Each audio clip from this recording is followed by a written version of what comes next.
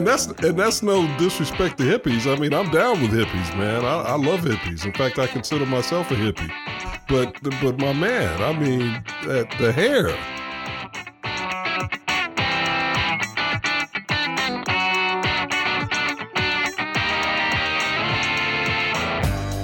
Alrighty.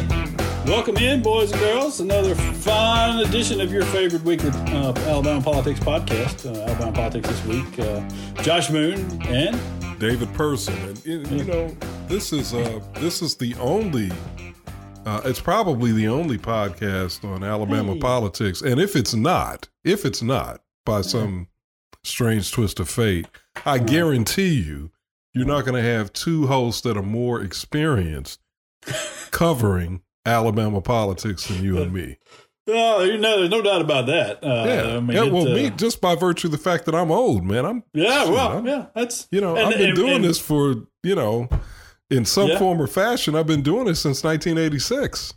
And me, because I'm hard headed, and unlike most people, I don't burn out of this like you normally would, dealing with the ignorance that is there. Right. So I just keep banging my head against that wall. There you go. Yeah. So I think we got that going for us. Two headbangers. Nice. Two headbangers. Exactly. Yes. That's how I'm described often. Listen, I don't know how the podcast is going to be today. It may be great. It may, but I'll tell you this. It will not be as fun. It will not be as fun as the discussion we had prior to the podcast. So we should really start. There were some words used and some things said that probably don't need to be repeated. Yeah, probably not. I really feel like we ought to use more MFers on here, though. I mean, I really feel like that's what's really missing. Have you ever seen the Kings of Comedy with the late great Bernie Mac? Yeah. Yeah. Oh, yeah. Are you kidding? Yeah, of course. Okay. Who wants some milk and cookies?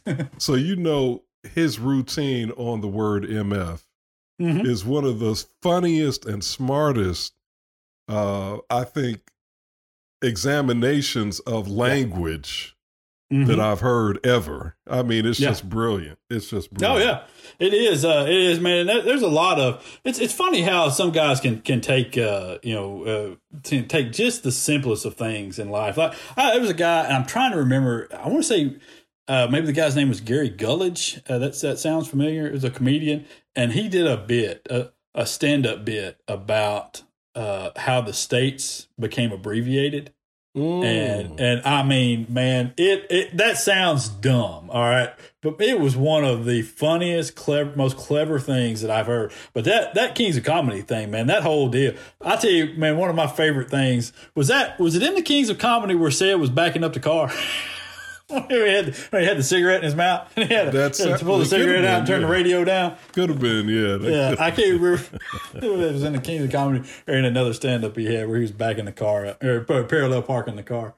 But man, that was good, and Steve Harvey stuff in that thing was good, man. And I mean that whole deal was good, but nothing will ever top Bernie Mac, man. Bernie Mac on MF, man. I'm telling you, she's on drugs. She's on drugs. Okay, listen, some of y'all's family got problems. Right. That was a brilliant man. He was brilliant. Yeah, he was. I can't believe he died, man. I loved that TV show he had too. The TV show was brilliant too. Yeah, sad. It was very good. Yeah. All right. Well, I guess I don't know where to start because, and I'll tell you that our problem here is our problem is that we record this thing on Thursday around lunchtime, and as we are currently talking, the House is debating the medical marijuana bill. Debating, or actually, what's happening is. The same seven guys keep getting up and disparaging the state of Colorado over and over and over again. And then even though if you placed them in Colorado, they'd love life. But, right. So I don't know what's happening with that. And I get the feeling that any time now we're going to have a vote and they're going to pass medical marijuana because it's clearly what's coming. They clearly have the votes to pass it. That was clear when they with some of the procedural votes that they had to do the other night on Tuesday when they wasted 9 hours doing this. And so I don't know if I don't know how much we want to get into that just because it's there, and and kind of on the same level as gambling, which is still still in the wings there as they negotiate, and we'll see. What happens with that. On the medical marijuana, Josh, I think we should remind people of two things. One, that when we talk about the opposition, we are talking about a handful of Republicans who are bucking their own party. This is a bill sponsored by Republicans, championed by Republicans, and so I think that's important to know. I also think it's important for people to understand that this is not a bill, regardless of how some of us Democrats feel, or many of us Democrats feel. Many of us are just saying, hey, you need to go on and make the full journey to recreational use. But that's not what this is. No. This is a bill that is about not only medicinal use, but it severely restricts the forms it can come in. So you're not going to be able to fire up joints or blunts. That's not what we're talking about. We're talking about pills, capsules, tablets, and maybe some, what do you call those things? Edibles? Well, yeah, but then also the mist or something. There's some kind of a way that you can, I guess you can be exposed to it through some kind of a mist or naturalizer or whatever they call it. I can't remember what they call it, but that's all we're talking about. We're not talking about vaping. We're not talking about joints. No. No, I mean, it's all of the arguments against it are stupid. I mean, it's just, and you say that, and I know it sounds just very dismissive, but that's the way they should be handled. Because, I mean, honest to God, you've got like 7 or 8 guys that keep getting up and they keep talking about Colorado and all of the horrors that are taking place in Colorado, which there are none. There are no horrors in Colorado. What horrors? And there are, and in addition to that, we're not even talking about doing the same thing. As Colorado. Exactly. So none of that even applies to this. And it just, I mean, I'll tell you how stupid it is, okay? And I said 7 or 8 guys. There's also one woman, Charlotte Meadows, that keeps getting involved in this. And the other day, Charlotte Meadows, who is just the worst kind of politician. She is the worst because it is all about herself and it's always been that way. I've known her forever. And it's just that, but she stood up literally and said that she was very concerned about anxiety disorders being one of the covered things in this bill that you could get a prescription for marijuana for, because it's just so hard to define panic disorders or anxiety disorders. And I was like, I tell you what should happen is maybe a trained and licensed medical professional should be able to diagnose the person as having an anxiety disorder and then prescribe them this as they would any other medication, like all the thousands that they do every day, which is exactly what would happen under this bill. Exactly. I mean, it's just exactly. Yeah. So they act as though the bill is going to allow Joe Blow or Jane Blow on the street to say, "Hey, I think you got a condition. Let's get you some weed." No, that's not what we're talking about. It's ridiculous. I think Jane Blow would do that, but I'm not exactly sure where you're going with that. So I'm going to get off the train now. I'm going to get off the train right now because I feel like it's about to crash. Yeah, maybe it was childish humor. So, but. All right. So one thing I did want to talk about here in the opening is there's video from Wednesday of Senator Mitch McConnell, who, for the life of me, I can't understand how Democrats don't turn him into a villain every day. He's got an 8% approval rating. Honestly, gum on your shoe has a higher approval rating than Mitch McConnell. But he says on video, essentially, and I'll paraphrase somewhat, but it's mostly correct, that his focus is 100% on stopping the Democratic agenda. That's the 100% of their goal is to stop the Democratic agenda for the country. And, I wish people would think about that for just a few minutes. I'm not trying to tell you. I think you should agree with the Democratic agenda on most things because I think it's very pro people and pro worker and helps the most people out there. But 100% better because exactly what I'm about to say. That means you don't have an agenda. You don't have an agenda for governing the country. If that's what your goal is to just be an impediment to these other people who are trying to govern, that means you don't have a plan. And and I don't say that facetiously either, because if you look back, that is exactly what has been taking place with the Republican Party. They have no plan for anything. Look at Obamacare, for example. There have been how many dozens of attempts to repeal Obamacare. When they finally got to the point where they needed to repeal it and replace it, they didn't have anything to replace it with. Yep. After 12 years of this, they didn't have anything to replace it with. So, and it's like that for everything. Every major issue out there, they have no plan whatsoever to approach it. They controlled all three branches of government for the past 4 years under Trump. Mm-hmm. And it was the most incompetent, inefficient run of government that we've seen probably in the past 30 or 40 years. Yeah. At least. In addition to that, they spent the prior 8 years doing nothing but obstructing. Yep. Doing no governing, nothing productive, even when you had a president who literally, I think, bent over backwards to try to be bipartisan because he was the first black president and was trying not to be the angry Negro as much as possible. Mm-hmm. And yet, those guys didn't take advantage of that opportunity. Obviously, those guys meaning the Republicans. So, here we have now, a party that's saying, all right, we're going to go back to that playbook. Mm-hmm. We're going to just obstruct. Yeah. It's a ridiculous idea.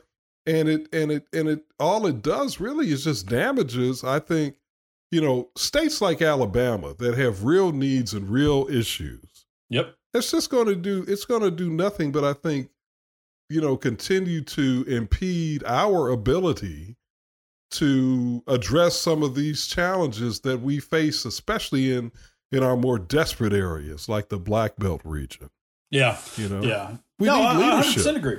It's and I'll tell you this, it's what really bothers me more about this sort of thing. I mean, first of all, if you're not going to govern and you're not going to try to solve issues, then get the hell out and do something else. I mean, just get out of there. Don't not have a plan. Your plan can't be, well, we don't like that. It's got to be, okay, well, what is your plan? This is clearly an issue. Healthcare in America is clearly an issue. How can you not have a plan for it?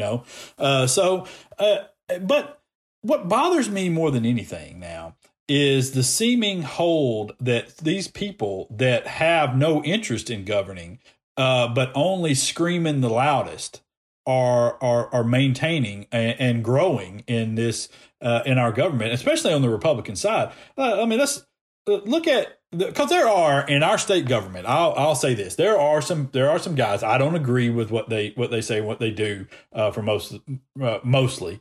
But they do put in the work to go and try to solve. For example, reapportionment, and redistricting. There are guys on the Republican side of this who I disagree with vehemently on how they're going to handle this. But they will at least go and sit in the room and spend hours and hours and hours trying to come up with this plan. All right, I can almost be okay with those people just because they're working, they're doing what they think is right. And even if I disagree with them, at least they're there and participating. Where you've got dudes like Mo Brooks, for example, is a good one, who's done nothing. He has lived off the government his entire adult life. All right. He has, I don't know that he's ever received a paycheck from a private business. I think he has, but because as I recall, probably 20, 30 years ago, maybe, for a brief period of time, I think he was in private practice. Okay. Well, it's a hell of a long time ago. Yeah, it was. And so he is, by the overwhelming majority of his adult life, he has lived off the government. Yeah. I think that's accurate. And has done nothing as a representative to earn anybody's vote on anything. He's done. He got the post office renamed in Athens. That's it. That's his only sponsored legislation that has passed. That bill is his only sponsored legislation. I don't even think he's co-sponsored anything that's passed. So what are you, and in the meantime, let me compare him to the guy that just got voted out and lost by 20 points. Doug Jones will go down as probably the most successful bipartisan senator in the last, at least the last 6 years, and maybe longer than that. Yeah, Doug was definitely a bipartisan guy. I think, if I'm not mistaken, he had more than 10 bills that he sponsored signed by Trump. So, I mean, man, I just, that's what I'm saying is elect people that are going to do work that means something to you. All right. We're getting things in Huntsville in spite of Mo Brooks. All right. We're getting things because guys like, and I don't agree with this guy a lot, but, Tommy Battle has done some good work here as mayor of Huntsville. Some other state, I don't agree with this guy. Robert Adderholt, has been not a great representative or anything, but he's somebody that you can go and have a reasonable conversation with. And now currently you can go and have a conversation with him in public and not draw the ire of everybody around, like with Mo Brooks, which if you can't even be seen in public with him. Yeah. And that's, man, that is, I just don't understand. You make a great point. I mean, I don't agree with Tommy Battle's politics. He's my mayor. I don't agree with his politics, but I have to concede without question he has been enormously productive.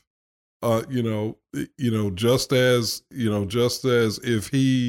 if Huntsville hadn't done well and experienced great development during his tenure, he'd have to take the blame. Right. You got to give him the credit when Huntsville is developing and doing well. And, there's still a lot of things that need to be addressed. There's some things that I wish he were more aggressive on and more, strategic about. But again, you got to give credit where credit is due. Tommy he's presided over some phenomenal successes for the city of Huntsville. Adderholt, like you said, don't agree with his politics, but he's been involved with some productive things. Certainly, I think the paragon, the icon among Republicans would be Richard Shelby. Yeah. Shelby has presided over a tremendous amount of success for North Alabama in particular. And don't agree with his politics, never have, but not only has he been productive for this region and for the rest of the state, he's done it in a way that's been only mildly partisan. Yeah. Whereas you got Mo, who seems like all he lives for is the opportunity to be partisan and to be divisive and to call Democrats socialist and all of this other foolishness. Yeah.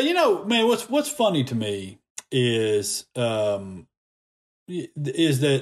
somebody like Anthony Daniels, which is not in control, not in the controlling party in the state, but he's done more for Huntsville. And listen, y'all y'all don't tell him I said nice things about him. But he's done more for Huntsville than Mo Brooks has, and on a national level, he has. I mean, just his work with the defense contractors and stuff. I mean, it's just Terry Sewell has meant more. I mean, she doesn't even represent the district, and she's done more for this. It's just I don't understand it. But my bigger point is stop electing people that don't have a plan. Tommy Tuberville doesn't have a plan to do anything ever. And you don't even want him to come up with one. Let's be honest. Even if you're a Republican, you don't want Tommy's plan for government. You don't. You don't. And so elect people that at least try, at least get it. Richard Shelby is a good example of this. I mean, at least Shelby has an idea of what he should be doing there, which is bringing home the pork. Get that money, baby. And I just it just drives me crazy to hear McConnell say 100% of our focus is going to be on stopping those guys from governing, and people to say, yeah, do that. Just why? Yeah. I mean, okay, if you want to stop them, that can only be 50% of your goal. 50% of our goal is to stop them. The other 50% is to come up with a better plan than them. That helps the American people. I thought the press secretary had a great response to that. And when she said 100% of our goal is helping the American people recover from this pandemic and get back to work. And I think if that's and then went on to say, listen, and we're not going to turn this into a partisan thing. As a matter of fact, the president had opened his door to them, and there's a group coming and of Republicans coming. I think said Thursday or Friday. To the White House, and he told them to bring anybody they wanted to bring.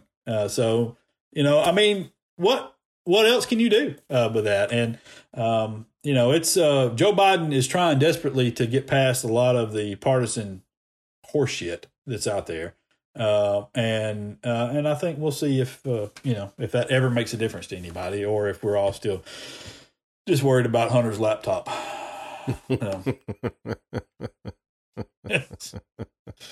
Is that still a thing?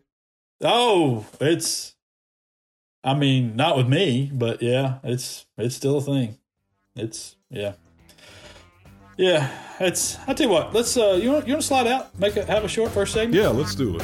We'll slide out. Back in a minute. Alabama Politics This Week.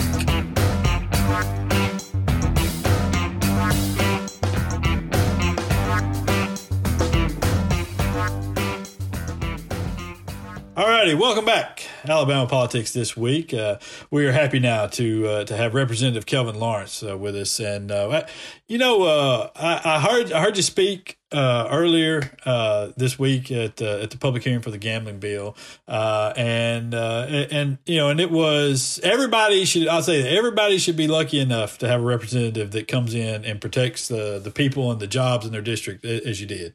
I think that the gambling bill is a big bill, and there are a lot of people that have a lot of different stances on things, but I think that it's tough, man, when you represent a district like Lowndes County, and some of the issues that are there with jobs and job creation. It's tough to watch a piece just flow through and be quiet when their job's going to leave out of your district, isn't it? Absolutely. I mean, it's, and the thing of my number one concern is, why? You can't give any specific reason as to why you're doing it. You just arbitrarily just saying, listen, we don't like gaming in Lowndes County. We're going to move it to North Alabama, because basically, essentially what this bill is doing, it's, closing down facilities that have been operating almost 20 years and just arbitrarily moving those facilities or those jobs to another part of the state that actually could probably stand on its own even without that particular entity or casino. So it's a situation where we just want to be left alone. We want to be included like everybody else, but if that's not the case, at least leave us alone and let us continue to operate. Right. Because what I find is it's very ironic that you have a state that's led or controlled by Republican leadership. And they're supposed to be anti-government, and they're supposed to be, small government and small business and economic development to try to help businesses. Well, essentially, they're just closing down operations that's been in existence for 20 years or more with no valid reason, just because we don't like, what's going on. So that's a problem for me. And I'm of the position that at this point, they was asking, what about compromising? I know in this type of setting, you have to compromise at some point, but at some point you have to take a stand and say, listen, I'd rather die trying and fighting for my people than to walk away and to just lay down and not fight for them at all, Yeah. And that's where I am. Yeah, and I don't obviously I don't think anybody begrudges you that on there. At this point, we're about 12:30 on Thursday as we're recording this, and do you feel like, I know there's been some movement, some talks behind the scenes about possibly leaving those the constitutional amendments that have allowed Lowndes and some other places to operate bingo parlors to stay in place. Do you feel like that there is something there that could possibly get a compromise out of this thing, at least from your standpoint, if not completely get the bill passed, but at least from your standpoint, do you feel like they're moving in that direction? Well, there's some continuous talks, but my number one concern is any changes that we make in the House. I feel like they're going to be stripped out in the Senate, and once they get to a conference committee, 90% of the people that's going to be appointed to that conference committee is going to be people that's favorable of gambling, favorable of the gaming bill. And I just feel like the best course of action, from my perspective, that will help my constituents is for this bill to die, to be honest with you. Let's kind of regroup, start over, put us at the table, on the front end of the negotiations instead of, trying to kind of squeeze us tight to try to get us to vote for something that's going to really be a detriment to not only the people that I represent, but I really think in the form that this bill is being pushed, it will be a detriment to the state. So Representative, Lowndes County, unfortunately, as you know, has a national reputation for being one of the most impoverished counties in the United States. There are lots of problems down there that are related to poverty, not the least of which is some very severe wastewater sanitation problems. And I'm questioning whether or not, or you can tell me and tell us, not just me, but us, our listeners, what the economic impact will be if the gambling establishment is not reinstated there, is not put back into the bill there. What will the economic impact be? As of right now, just direct economic impact, I just take from the money that the charities are actually giving to the county commission, to the local municipalities, to nonprofit organizations, to organizations, whether it's sports organizations, PTAs. It's upwards of $1 million that would just kind of go out of the window. There's been some talks where, hey, well, we're gonna supplement that with $100,000 that this gambling bill would actually produce for Lowndes County. And you can kind of do the math, and you don't have to be a mad scientist to realize that if you already got $1 million in your hand annually, why would you settle for $100,000 that's potential? Right. Right. That's just minimum. But the facilities through the nonprofits, they do so much that you really can't put a monetary denomination on specifically. Whether it's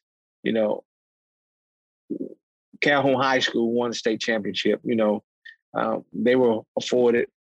They were helped to kind of get their championship rings paid for. casinos help did that. So it's a lot of things that they do in the community that, you can't just say X, Y, Z is being done because, they do so many other things. So I think it will have a tremendous economic impact.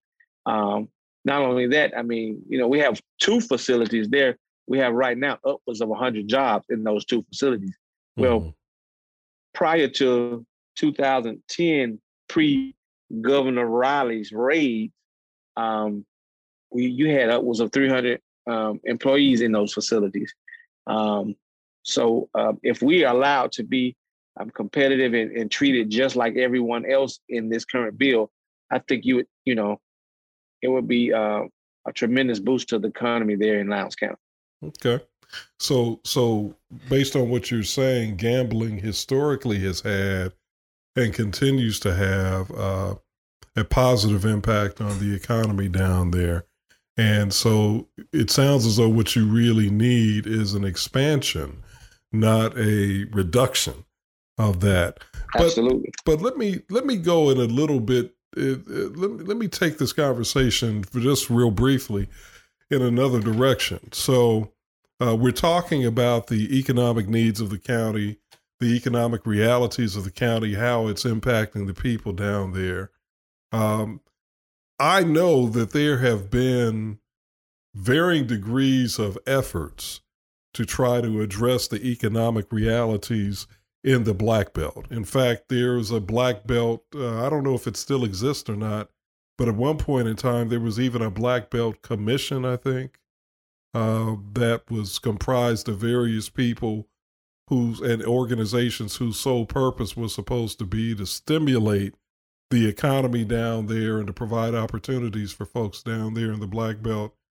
Right now, what would you like to see happen in the Black Belt? What could Alabama, the state of Alabama, do right now if it had the political will and the moral commitment to serve the people of Lowndes County and the rest of the Black Belt?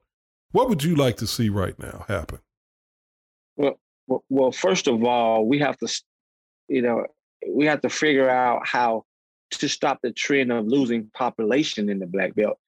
And how you stop that trend is you provide some type of economic incentive. You provide some type of economic stimulus for that area where people will want to actually move back to the Black Belt or either stay in the Black Belt because they have a job. They can support their family right here in the Black Belt. They can, have those necessary social luxuries that, the big cities have. I know we won't get to the quote unquote, the Birminghams, the Huntsvilles, or the Montgomerys, but at least just some type of quality of life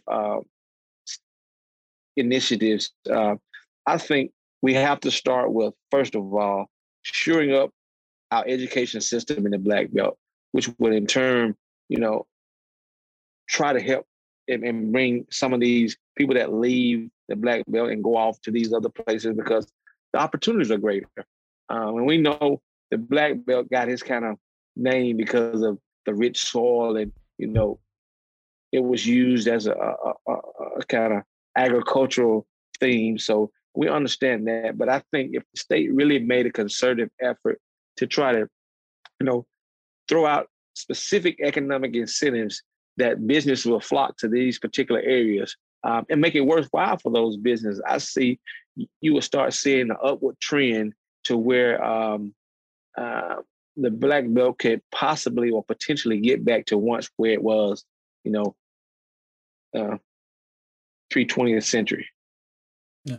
Let me ask you this. I hate to harp on the gambling thing because I do want to get to the bill that you had about increasing the pay of public workers. But in this gambling bill, there are a number of initiatives. There the expansion of broadband, rural health care, which I think most people believe that will eventually roll into a Medicaid expansion. Are you concerned at all that if we give up on this and this bill dies, that those things, which I would say probably aid the Black Belt communities there tremendously, especially rural broadband and the rural healthcare initiatives, Are you concerned that those things will disappear and you'll miss out on an opportunity to fund those sorts of things? Yeah, there are some concerns, but here's the deal. As it relates to the money that was put in for broadband from the Senate, that's been stripped out in the sub that the governor provided. When you talk about the broadband, I mean, when you're talking about the initiatives that were put in place to maybe potentially one day lead to Medicaid expansion, well, it's nothing specifically in the bill that specifically it just says healthcare services. And, with our leadership here from the Republican side, their word is just like talking to one of the monkeys here in the zoo in Montgomery, Alabama, to be honest with you. I mean, I'm just being totally honest with you. I mean, we kind of went out on a limb. A couple of years back, supporting the governor and her initiative Rebuild Alabama, with potentially of something looking forward to, helping us with Medicaid. We hadn't got that promise. So basically, expanding Medicaid for us, that's an issue that you owe us. That shouldn't even be on the table, That shouldn't even be, but it is. So it's several different things that from a Democratic perspective, and especially a minority perspective, that we're looking to try to get included in this bill. And if not, I'm of the position that even if Lowndes County, at this particular point, the way it is, even if Lowndes County was somehow got to be included in the bill, I still think it's a bad bill the way it is written. I know. I just, man, I tell you from my on my point of view of it is I understand everybody's criticism. I mean, the things that came out Saturday on that was, oh Lord. But I mean, exactly. I just have this tremendous fear that we're going to miss an opportunity to do a lot of good things for a lot of people. And listen, I'm not saying any of that to begrudge you at all of protecting your districts and things at all. But and I'll tell you another way that you have is you also carried the public employees pay raise bill this term. And so how did that fall to you, man? I wouldn't say because I'm so great and I just do such good things here in the legislature. I just think, so you're not a Republican, is what you're saying? Chairman, is that what you're saying? Absolutely, but I would say me and Chairman Klaus, who was chairman of the the general fund, we have a pretty good relationship. And I tell you how it happened. A couple of years back, former Representative Dimitri Palacios, he was carrying the state employees pay raise bill, and he died. He died of a heart attack. And kind of me being in the Montgomery County legislative delegation, Palacios was on the Ways and Means General Fund, and Chairman Klaus just kind of asked me, would I be interested in carrying the bill? And I did that in 19, I think it was. And we named it the Demetrius Palacios Act. And from that, I guess the way the bill was handled, and it kind of didn't really, I couldn't even see it having any problems, but didn't have any problems getting through. So when it came up for this time through on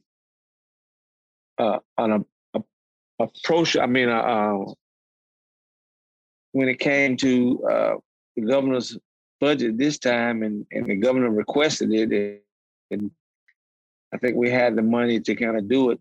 Chairman Klaus just kind of reached out to me, and I was happy that he did, because I think in this pandemic, state employees as well as all other employees, we went through some unprecedented times where we really just kind of, a lot of things was uncertain. So, and for me, I consider them as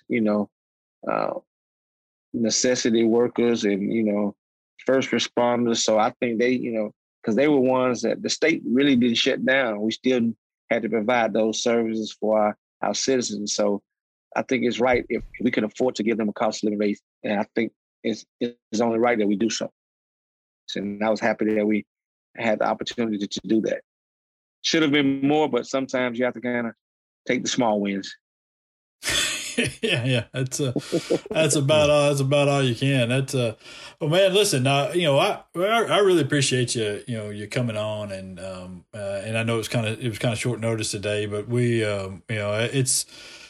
it's you got a long day, man. This is Thursday. You're going to be there probably till Friday. We're going to be here. We're going to be here to midnight. Well, probably about 11:49 because they're not going to let the clock catch us because they don't want to burn the last day of the session. That's right. Yeah, you slip over a minute, you burned it all. So it's you got to get out of there. But that's all right. Well, listen, Representative Kelvin Lawrence, we really appreciate you coming on and spending some time today, and good luck on the fight there. And I hope it all works out, and maybe we can get some good stuff into Lowndes and into the black belt as well. Yeah. Hey, I appreciate you guys. Thanks for joining us. Thanks, sir. All right. That's Representative Kelvin Lawrence, man. It's a tough fight that they're in down there, and I like I said, I don't know that I would necessarily say that he and I disagree on this, but I do. My concern is you're going to miss an opportunity to do something grand on a grand scale for the state. And something that would help a lot of people, both in the black belt and in a lot of poor communities around this state. And I understand it's gambling, and I know people have feelings about that and it being a tax on the poor, quote unquote. But here's the issue: we already got it. We already got gambling in the state. What we don't have is revenue that offsets some of the bad that's happening from gambling.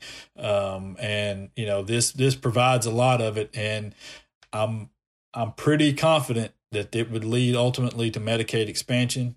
And I hate to see that go out the door. I really, really do. And, I know I have no problem with gambling. I do it, sports wagering often. I never do any casino gambling, except for cards, but, it's just, so I don't have a problem with it necessarily, but, it seems like that's a lot of money for your state, for virtually nothing that's not already happening, Yeah, and I agree with you. I'm not a gambler. I've been in casinos, and I've, done a little bit of messing around with, the one-armed bandit and whatever else. But I'm not a gambler. But as you said, this is happening already in our state.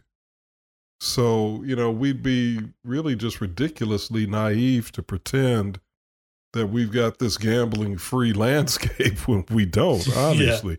Yeah. So let's, instead of, letting it exist without there being some benefit to the rest of the citizens, hey, let's institute it in a way where the whole state can benefit from it and not just, the proprietors. Yeah, I just, I don't want to criticize him at all, but I think that it's, I think there's a way to get it done. And I think there's a way to ensure that what gets put in there is protected when it goes into the conference committees. And what he's talking about is essentially once you pass a bill in the Senate and then a bill, the companion bill is passed in the House, if there are changes in the bill that passes in the second House, whether that be the Senate or the House, when there are changes, there has to be a committee that comes together of elected people from both the House and the Senate, and they reconcile those two bills. They reconcile the changes and determine what everybody can live with, and then that bill is what is ultimately passed out. So what he's concerned is that they'll put something in that protects Lowndes in this House bill. They'll go to that conference committee, take that out of there to get confirmation out of the Senate from it, or concurrence out of the Senate, and it just won't be the same thing. And I understand that fear, but I believe there are people that you could put on that committee that would ensure that wouldn't happen. All right, let's slide out of here. We'll come back and wrap this baby up and take it to the House because you got a surprise guest and it was still a great show. So what else you gonna do? Hey, right? Love it. Yeah. Love it. That's right. All right, we're back in a minute. Alabama politics this week.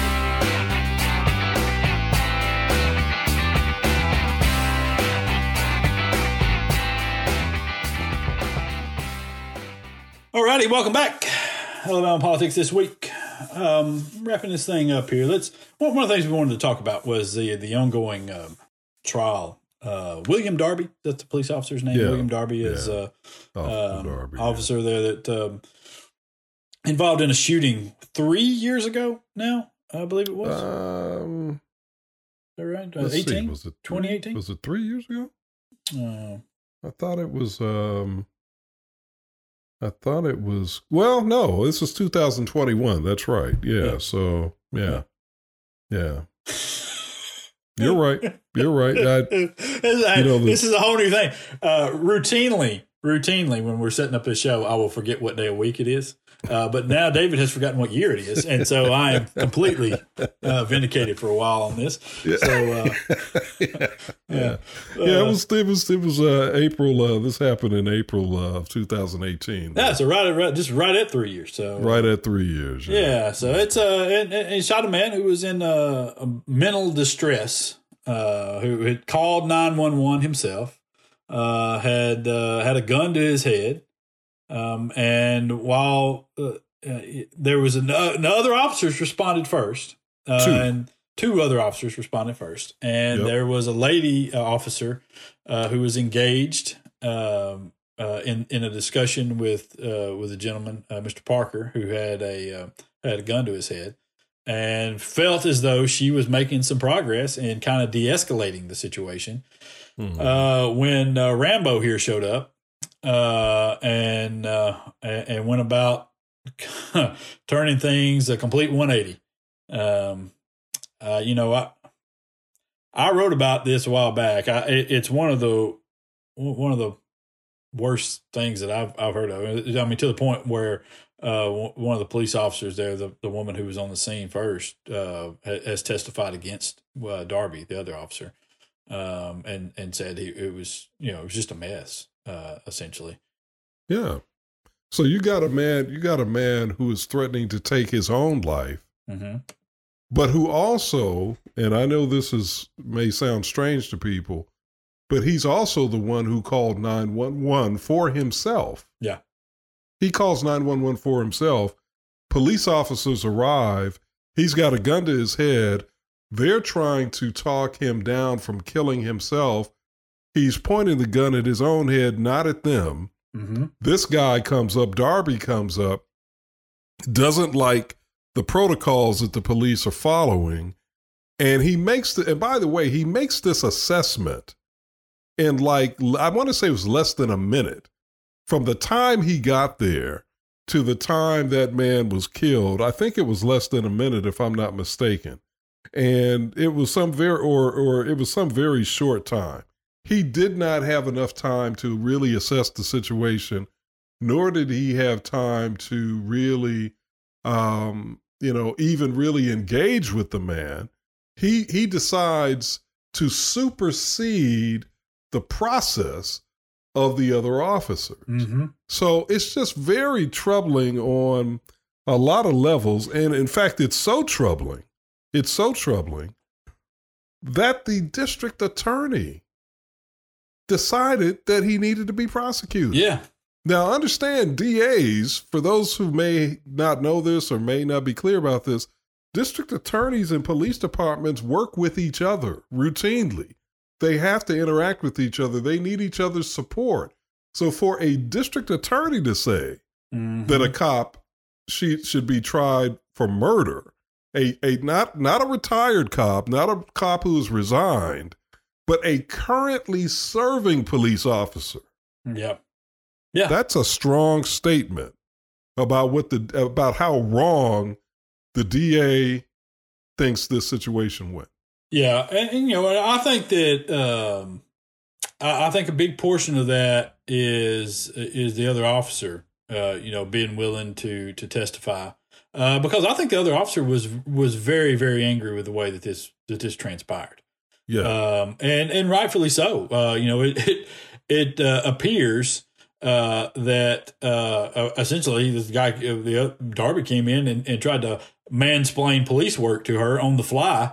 You know, and told her all the things she was doing wrong. Was trying to demand she pointed her gun at the guy and all this. And I just I don't understand.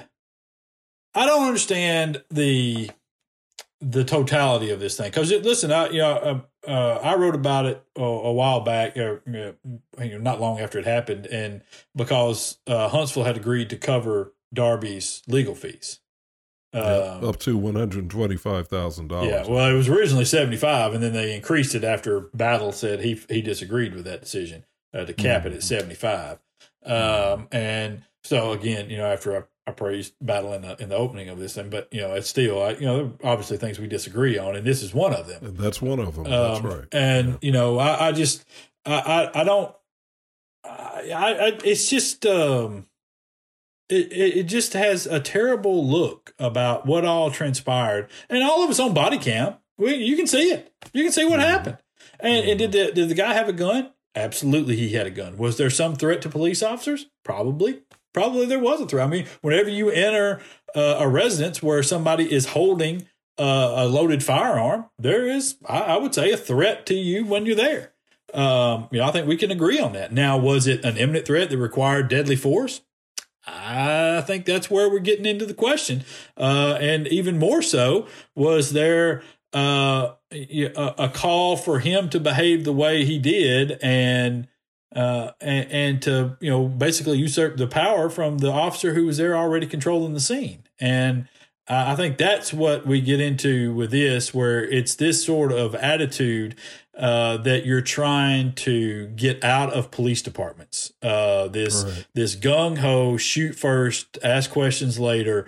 Never can we de-escalate a situation. We've always got to be, screaming at people. And it's just, that sort of attitude is what's getting people killed. Yeah. And you're treating, and I think in this particular case, you're treating someone, and I don't know if race was a factor or not, but, we automatically have concerns when you're dealing with people of color. But in addition to that, you're dealing with somebody who has a clear mental health challenge. Mm-hmm. So the question is, do you enter into that situation the same way you would if somebody was demonstrating criminal intent? Right. And I think most people in the public would say no. No, even if a gun is involved, you want to have some sensitivity to the circumstance. I mean, this man was threatening to kill himself, not police officers. Mm-hmm. Yes, he had a loaded gun, but it was pointed at his own head. Yeah. I mean, there are enough circumstances there to indicate that this required a deftness that this guy was not showing. Yeah, but that the female officer was. Yeah, and I'll say this. I'll say this too. I think it's unfair to police officers to continually put them in these positions where they are the people who are called to handle mental health care emergencies in this regard. Now, should they be there to provide support if needed? Absolutely. I think especially when you have somebody with a loaded firearm or some other sort of weapon, I think that the police should be there. But should they be the primary person engaging such an individual that's having such an episode? No, they shouldn't be. Right. There should be social workers and mental health care experts that work with the police departments or work with cities that can be called out to these sorts of incidents on a routine basis, because these things happen all the time. I mean, they don't always go like this. And in a lot of cases, the police officers do a fantastic job of this. But I think it is unfair to continually put them in these positions. And if you agree with that, then you just agree with defunding the police movement, which is why two things about that, which is why that it is a very good stance that those people are taking, and why defunding the police is a terrible moniker.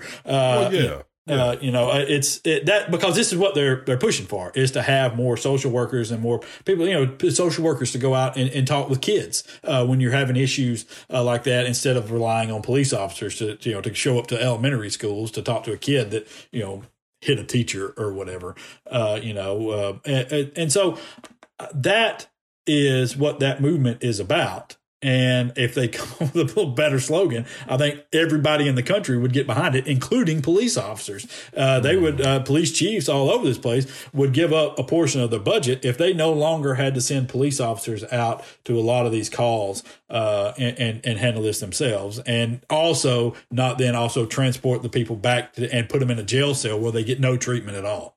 Right. Exactly.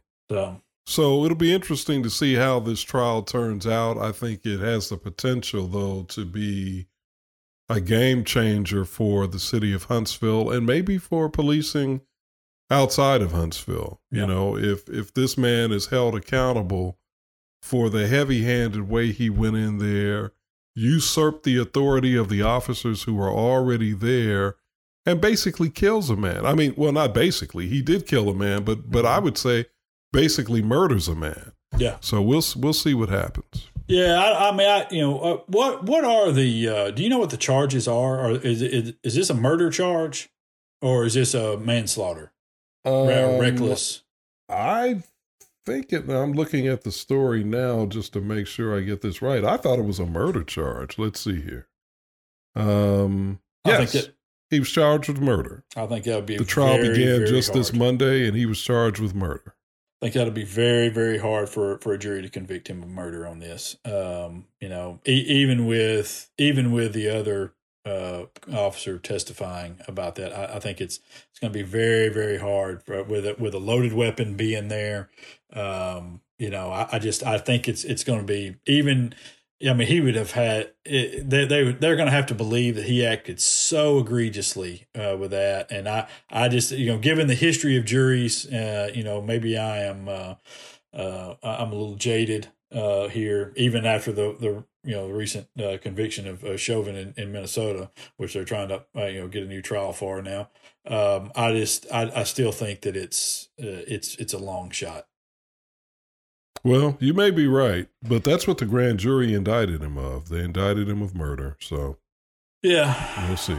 Well, yeah, I know. Yeah, we'll see. If there were a lesser charge there, manslaughter or something along those lines, then I would think that there might be, because I do think a lot of people were turned off by the facts of this and the way he behaved. And I think that a lot of people will be swayed by the other officer's testimony as well on that, and by the body camera footage. But I think it's going to be tough to ever convict him of straight up murder.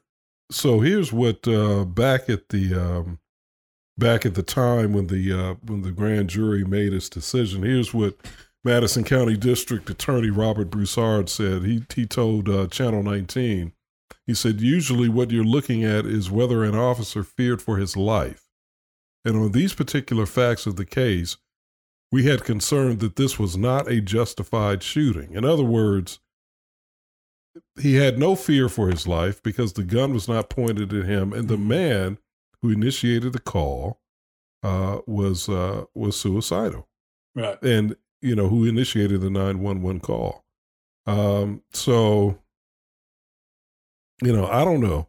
I mean, I understand your point, and I think you make a fair point. I mean, it's going to be something that there can be fair, I think, reasonable deliberation on. But again, we'll just have to see. Yeah, no, and again, I'm not making a judgment call on how I would vote in there. I'm just trying to predict what the current jury is going to do, and it's I just looking at the history of things, I just think it's going to be tough, for them to get a guilty verdict out of them on that. But we'll see. I tell you what. How about we'd like to brighten things up with a right wing nut of the week? Is that going in an upward trajectory? Is that going to put a smile on our face? It always puts a smile on mine to just call somebody a right wing nut for a little while. Right. I mean, maybe I'm weird like that, and that's fine. I can be weird. You know, however I want to be, right? Yeah, it makes me laugh sometimes too, though. So I'll be weird with you. Let's go. I think we ought to name the guys that are trying to stand in the way of the medical marijuana as the right wing. I've not heard any group Excellent that is more choice. right wing nutty than that right there, man. I mean that Excellent choice. that some of the off the wall crazy things that have been said. I mean that thing was batshit crazy on Tuesday. I mean, it was, man. That was nuts. Those dudes stood up there and talked about Colorado like Colorado was some third world country out there. And I mean, and people, meantime, if you had put this stuff up in Colorado, people in Colorado would have been like, what the hell, man? What are you talking about? We just got back from a hike. Everything's cool. What are you doing? Everything's cool, man. I mean, chill. It just is. I mean, I'm talking about Jim Carnes, Rich Wingo, Charlotte Meadows, the whole group of 7 or 8 of them that just over the course of time just went out. And by the way, can I also say one thing about your boy Mike Ball? Is he going for Ben Franklin cosplay? Is that what he's doing? I was looking at that photo of him. That was what the hell? He just needs the round glasses. I've never seen. Well, I didn't see him with the glasses on. No, he didn't have glasses. I'm saying he needs them. If he, it would complete because the of his outfit. hair. Yeah, because his hair is so long. Yeah, I've never seen Mike with hair that long before. It's kind of stunning, actually. Yeah, it is. I mean, you saw him in like the suit or whatever. Honestly, I thought there was like some Revolutionary War reenactment thing taking place there or something. I didn't know what the hell was going on. Mike, I like Mike. Mike and I are friendly, and we always chat when we see each other.